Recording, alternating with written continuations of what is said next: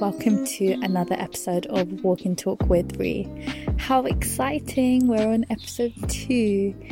I hope you've had an amazing week, you're thriving, you're well, and it's finally starting to get a bit sunnier in London, which is always a bonus. And this episode is probably going to be a bit shorter than usual. Just one of the insights that I've had over the week, and it's just about being serious, to be honest.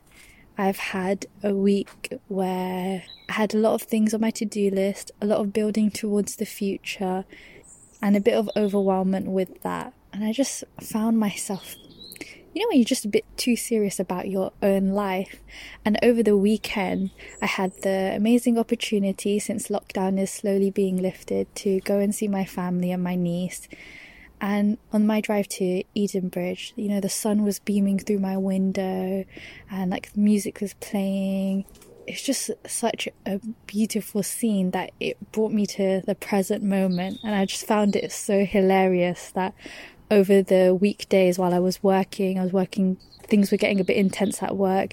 And I also had a lot of things that I tried recording quite a few podcast episodes, but it wasn't working out too well. And I was just really serious just about doing.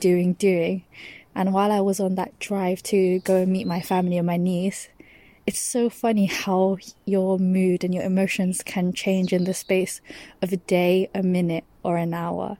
And I just thought it's so funny when I come back to the present moment, which is all we really have is this moment. How beautiful life is and how fun the ride can be. Sometimes we get so overworked and into getting to this destination or this goal, reaching the top of the mountain if you're going on a hike or whatever, that you forget to enjoy the journey or the ride to that destination. And that's all it was really. While I was driving, I was just just keep enjoying the ride, be happy, whatever comes your way. I just found it so light. And then after we met them for a meal outdoors, my family and my niece, because it was her second birthday, I just really enjoyed myself.